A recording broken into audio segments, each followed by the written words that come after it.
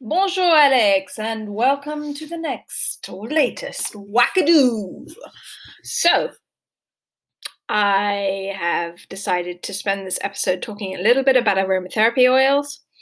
I'll tell you about my exciting weekend, and then I wanted to do some stuff on French literature. So, as I talked about last week, I'm getting excited by aromatherapy because I work from my bedroom, I have a little desk, and I have been researching some of the scents. I've always had my sort of staples, which have been eucalyptus, frankincense, and lavender. Oh, and also sometimes rosemary. But I didn't know about the qualities of all of them. So I thought I'd go through them because maybe you don't know them, and maybe you'd like to use them when you're working from home at your computer, and maybe Ruthie would like them too. So, we have the lavender and the chamomile, which I'm sure you know are the calming ones. And ylang ylang is also really good if you're tense and if you have trouble sleeping. Also, if you're having panicky feelings or a rapid heartbeat. So, ylang ylang is the one to go if you're feeling really fluttery. I didn't know that. I might buy some ylang ylang. Frankincense, which Ruth really likes, is really good for immunity. So I'm supposing as we get into the colder months and worrying about COVID and everything, frankincense is good. It's also good for digestion. Another one that's really good for antibacterial or antiseptic is eucalyptus. But that's also eucalyptus is also really good for purifying the air and decongesting. I'm sure you've used eucalyptus when you've got a kind of chesty cough. So eucalyptus is good for antibacterial and decongestant, but it's also good for concentration. So if you're trying to study hard, eucalyptus is a good one. Another good antiseptic one is cedarwood. I'm not really sure I know what that smells like, but maybe you like it. And it's also good for focusing. So concentration and focus, think eucalyptus and cedarwood. So I mentioned that frankincense was good for digestion, so having it in the air and smelling that lovely the scent is good for digestion, as is rosemary. But rosemary is one of those ones that's going to kind of wake you up, revitalize you, whereas frankincense, I think, is more calming. So if you want to go for the immunity and the digestion and the calming, I think frankincense. And if you want to go for the digestion but the focus and revitalizing element, go for rosemary. I remember I used to have rosemary showers, scented showers, when I was finishing my PhD, and that was really invigorating.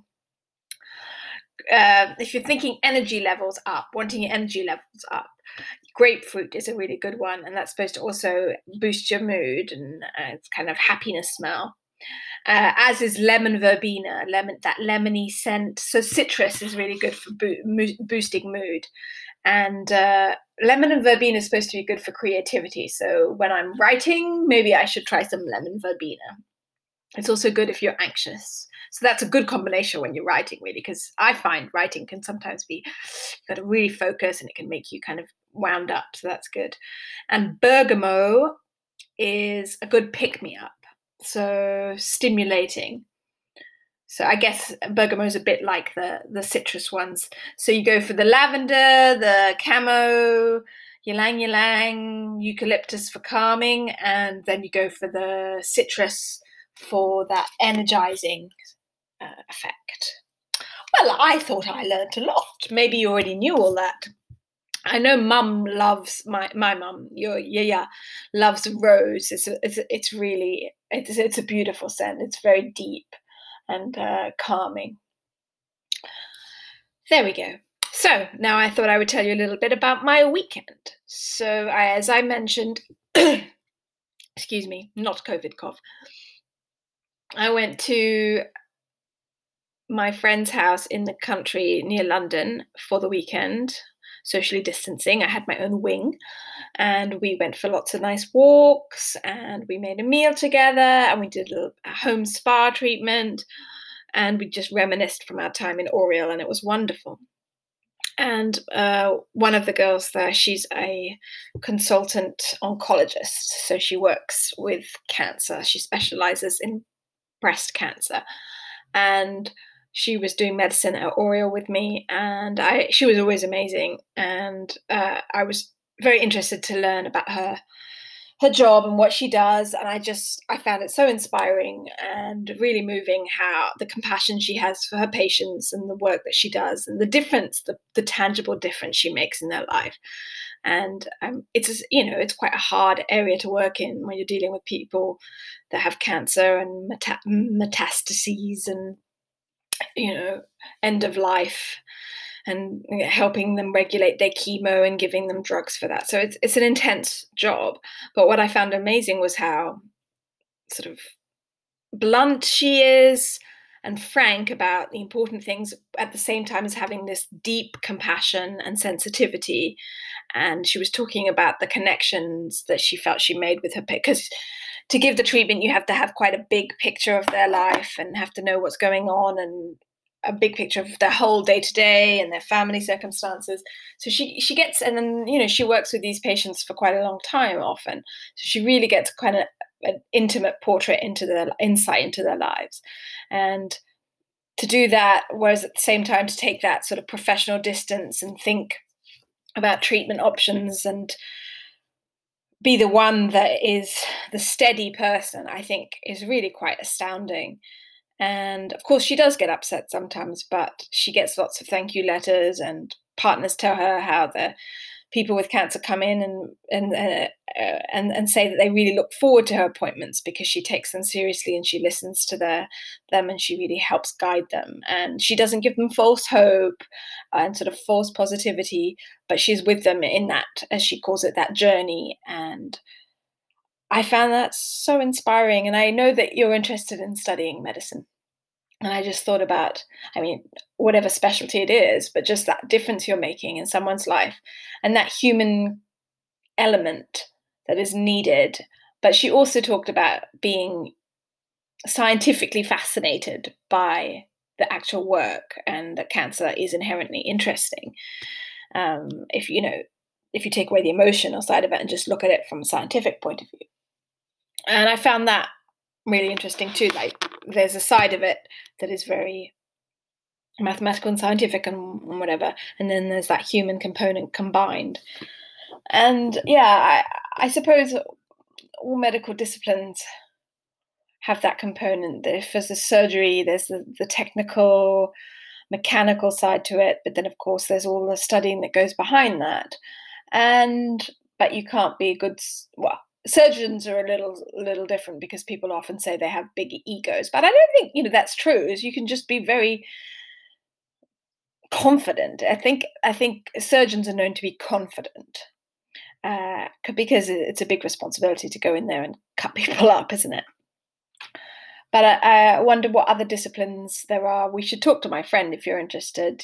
There's heart surgery, there's heart, cardiothoracic.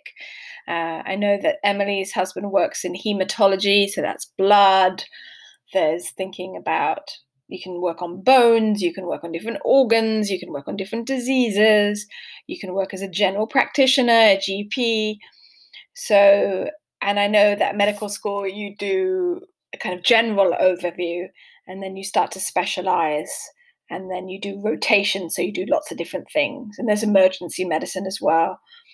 There's sports medicine. So yeah, there's so many different areas, and I personally find it fascinating as well. I like the responsibility as well that it involves. I've always liked to be at the head of something and working on a team. I like that, but I also like being the one that has to make some decisions and take responsibility for that, whilst helping people. I find that, and with teaching, it's a bit like that as well. You take responsibility, you take the lead, you're designing things, you're responsible for helping people, but then learn. But then, of course, it's a little different with learning. They have to sort of do the work themselves, whereas I guess in medicine, as the doctor, you do the work investigating, you provide the medical or the procedural help, and then the body does the work. So interesting. Anyway, I still haven't finished my article. I've still got footnotes to do on surgery in the 17th century. So I really have to focus on that this afternoon. I keep putting off finishing it. So really must do that. And as I said yesterday to you, I've got the book Pie in the Sky. So I look forward to having a Skype with you about that. I did say I was going to talk about French literature today, so let's have a little segment. What I was thinking about doing across these podcasts was talking about different authors I like and favorite poems or favorite plays across the different periods of literature. But before I did that, I thought it would be nice to give you a sort of overview of my learning journey in French. So I started French at the French International School, was actually very bad at it, didn't like it. We've had to draw out masculine, feminine, a little man, a female with le and la, and I didn't understand the possessive pronouns, mon, ma, me, ton, ta, te, so she drew all that out. Didn't really pay attention in class because I didn't really understand what was going on, so I kind of lost track. We used to have these comic book stories in French with a tape, and we used to listen to the tape, didn't understand what was going on, so I would just make up the stories in my head. Was not following the French.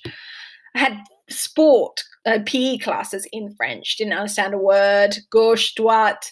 They were shouting French at me, and all the French kids were like running around, and I had a French friend, Charlotte, and she would sort of guide me because I didn't have a clue. So French was quite a difficult, slightly traumatic thing for me. And then I started to get better at it, and something clicked. I was about 10 or 11, I think. And then I got put into the top group for French. And I was really getting to grips with the grammar and doing well. And I was really enjoying it. And then I moved to England, where my high school French teacher, Mr. Miller, was this most incredibly inspiring teacher.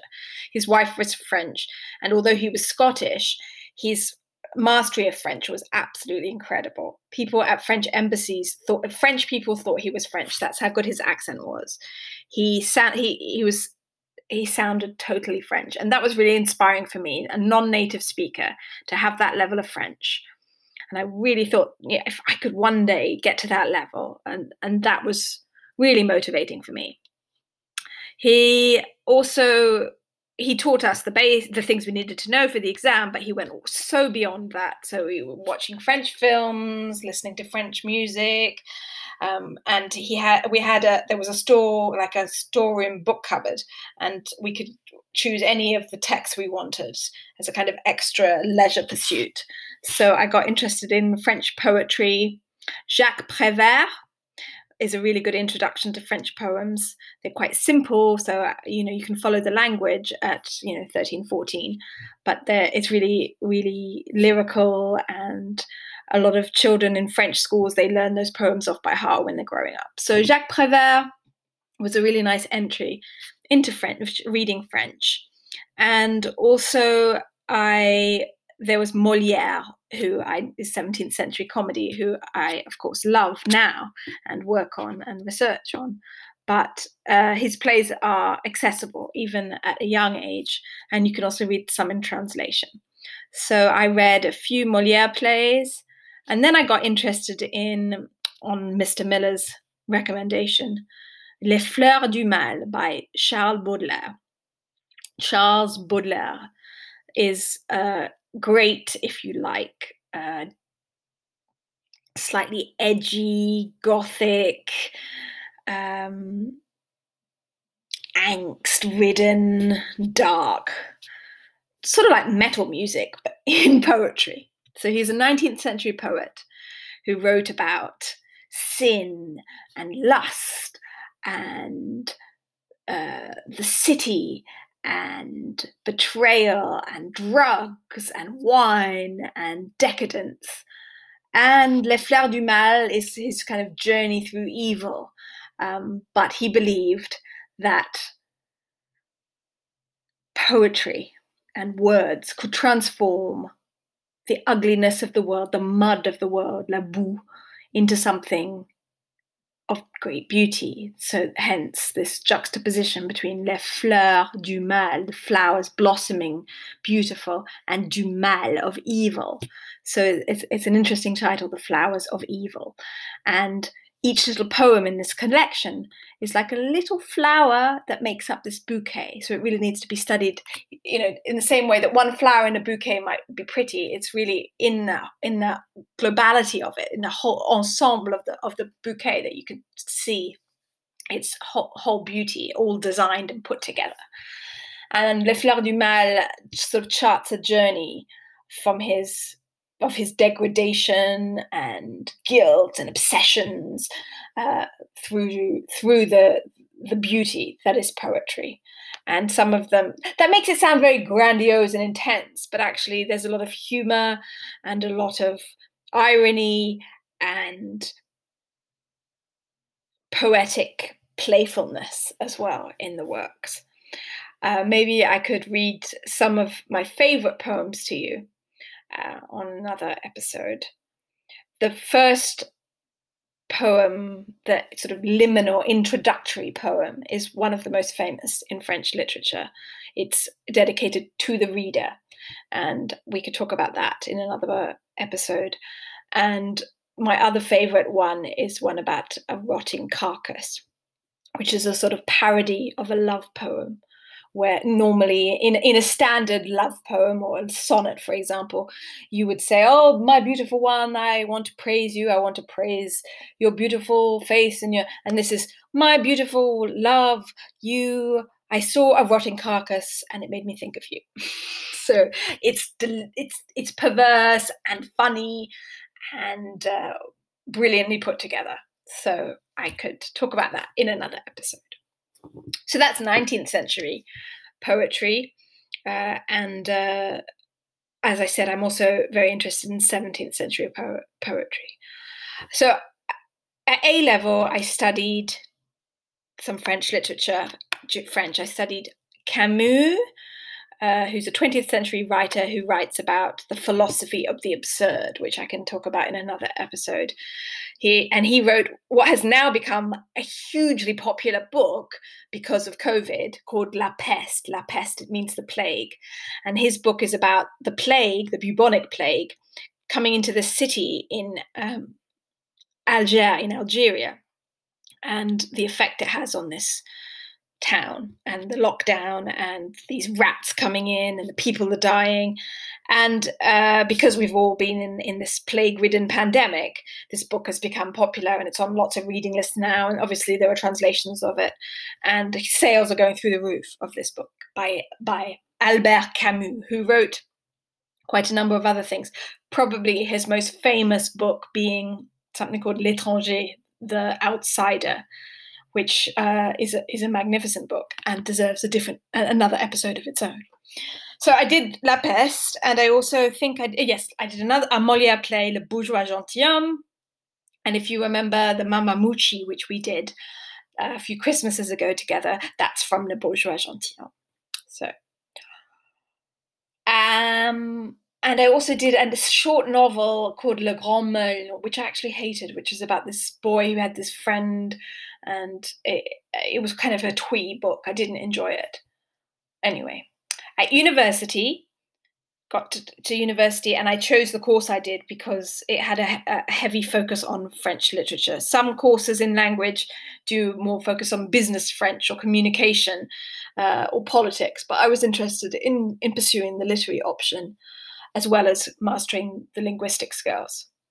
So I spent a lot of my time reading books in French. I also did, as you know, I did Italian, but I'm just going to talk about the French at university today. So French at university meant that, and this is quite usual for courses, you have compulsory courses in the first year, which is a kind of introduction to different centuries and different kinds of novels and works. And then in second year, you start to specialize in the things you're more interested in and can pick optional papers. I don't know if it's the same in America, but that's how it works in England. So in my first year, it was called, I can't actually remember the name of the course, but it was sort of Introduction to French Texts. And there was a series of short texts from across the centuries. So 16th century, we had short stories, essays they were, from a writer called Montaigne. And Montaigne is very famous and an incredible writer. And I will talk about that in another episode. But so I worked on a short story by Montaigne, whose the spelling is quite difficult when you are studying French, because it's not standard spelling like of modern French, but in terms of vocabulary, it's not that difficult. But Montaigne, the essay we wrote was about cannibals. He writes about going on this journey or knowing about this tribe of cannibals in South America. And the point of the story is really that we imagine we are civilized and that these cannibals are these base, barbaric people, but actually the cannibals reveal themselves to have a complicated system. So it kind of has an anthropological element to it. And we can look at that in another episode. But anyway, so I read Montaigne et les Cannibales, and then I read, that was 16th century. 17th century, what did we have? Did we have anything from the 17th century?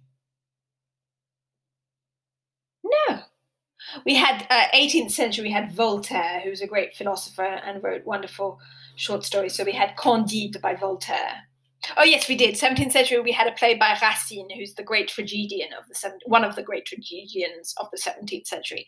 Phèdre is his most famous play about a queen who falls in love with her stepson and is traumatized by this incestuous desire. And it's based on a Greek myth. So I read that. It's quite a short play. It's in verse. And it's magnificent. And I will devote one episode to that. So you can see I'm still very, very excited about these texts.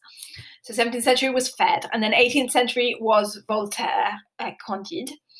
And then 19th century was Les Fleurs du Mal. We had lots of those poems.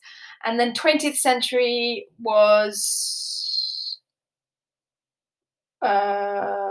we also had novels, but I'll come to that later.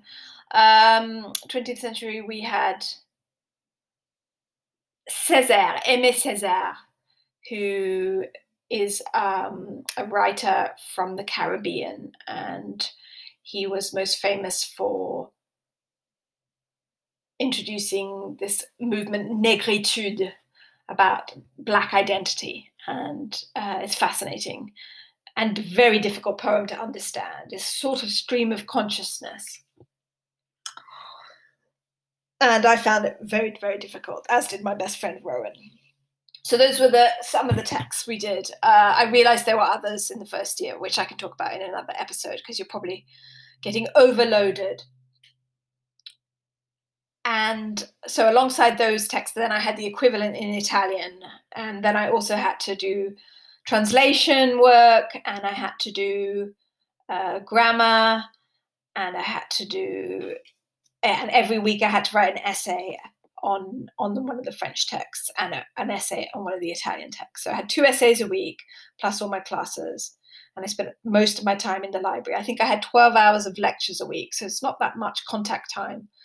And then tutorials, which are these exciting things and quite nerve-wracking at the beginning, and that's unique to the Oxbridge system in that you have very small groups. So you usually are just you and the tutor, or you and your tutorial partner and the tutor, so a group of 3 or 2, where you would read out your essay and then discuss the issues surrounding it.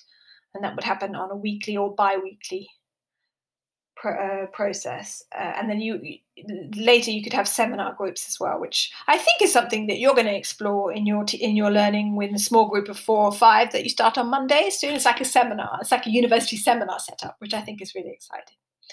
So this is probably the longest podcast I've done as yet.